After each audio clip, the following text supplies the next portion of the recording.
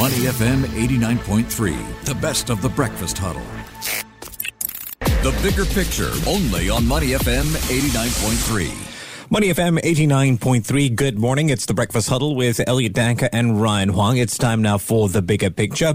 Ryan, I know you'll be able to describe this a lot better than me, but when we take a look at what's happened off Wall Street overnight, it really is a picture of, in fact, it's a dramatic return to form based on one word: hope. Hope is a powerful word. You might remember it's been quite a topsy-turvy past few days.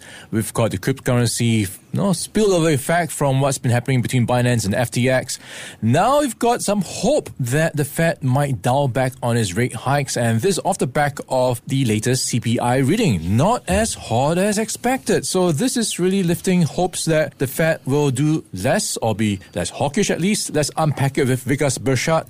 He is the portfolio manager for Asian equities for M&G Investments. Morning, Vikas. How are you doing today? Hello, good morning. Doing very well. Vikas, glad to have you on. Now, let's get first your overview of what's really driving markets these days. You've got so much playing out in the backdrop, and now you've got the latest CPI print. How much will this do towards providing the momentum for this to continue? Or will this just be another bear market rally? I'm guessing somewhere in between, and thank you for having me on. When we look at the market reaction overnight in the U.S. and early here in Asia, it's just a reminder to us why we spend 0% of our time predicting the future and 100% of our time preparing for the future. So I think we still see opportunities across Asia and around the world, but we're not making too much of this one day rally. Of course, we need to watch out for more data to inform us how this will really play out. And talking about opportunities, you've got your eye actually on India and Japan. Let's unpack this, starting with India. What's really raising your optimism around the Indian market? So there's several reasons. First, if you look at what India has today and has had for a few years that it did not have in the 90s and the early part of this century is long-term political stability. There's a government in place that is encouraging growth and fostering that and putting in place the right policies to spur growth and rely on that to lift the economy and secure a long-term vote bank rather than doling out freebies. So that's number one. Number two, if you look at the valuation multiples, Indian companies are valued highly, but they're not all expensive, which is why we're investing there. But that's where the earnings growth is. That's where the cash flow generation is. So that's number two. Number three, people have been concerned about the volatility in input prices.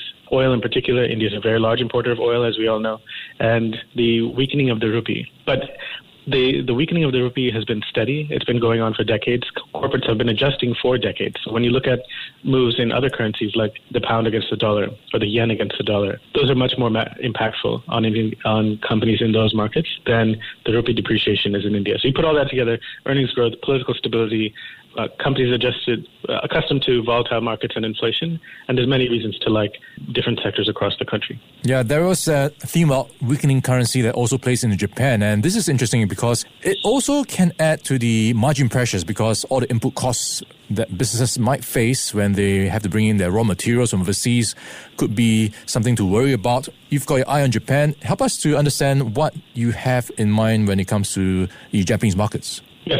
So the geographic bookends of Asia to us, which are India and Japan, offer long-term structural opportunities across sectors for many years, we believe. And the reasons for Japan are slightly different. Again, we start with the government and the corporate governance transformation that is being spurred by the government. The arrows that have been directed towards companies for almost a decade now, they're hitting their mark, and the capital allocation is more sensible. The return of cash to shareholders is more sensible. The conglomerate style of building companies in the 80s and 90s, we're seeing less and less of that. So what we pay attention to, not only what are Japanese companies buying, but what are they selling? How are they streamlining? How are they getting smarter? And then you overlay that with valuation. And it's such a compelling market right now that we have more opportunities than we can go through. Yeah, you mentioned the depreciating currency as well. Is that going to be a factor for potential M&A that could be something for investors to maybe arbitrage? So this is a very interesting question. At the start of the year, given where the currency was at the time and how confident Japanese companies were, there was a lot of outbound M&A. They were considering a lot of acquisitions abroad. That has flipped in just a very few months, and the same companies that were looking to acquire now could potentially be acquired. And if you look at some of the recent transactions by private equity firms and the strategic buyers taking an interest, you're absolutely right. The dollar-based valuations are the lowest we've seen for very high-quality companies in years, if not decades. All right, so potential M&A to look out for in that part of the world. And talking about things to look out for, is there a shift in how you've been allocating your capital in the past year? Are you cutting back on exposure to any places? Well, I think implicit in the question is what are we doing with China? And is China investable? Our view has been and remains that, yes, indeed, China is investable. And I think the one change in the very short term, just in the past few weeks, is how many significant dislocations we have seen between price and value in China. I think this sets us up it likely sets us up for many opportunities to invest in China going into 2023 and 2024. And so for the past few months and quarters, we've been very focused on India and Japan. And then in the most recent few weeks, the Chinese market has been revealing and unveiling many, many opportunities. Yeah, we'll have to wait for the dust to settle around these policies when it comes to China. Of course, those rumors of a reopening in March could be a catalyst if it does manifest. And let's wrap things up, Vikas, with your reading of the latest commentary coming out from the latest earnings season. What's your takeaway so far? We've been hearing quite a bit of a mixed message from some parts of the business world where they've been laying off people. Some have managed to pass on costs. What's your general take on how things have been playing out? I think the general take is to look beyond the headlines. And the large tech companies in the U.S. and around the world have been grabbing a lot of headlines because they've been citing slowing ad revenue, a weakening consumer, and the tech layoffs.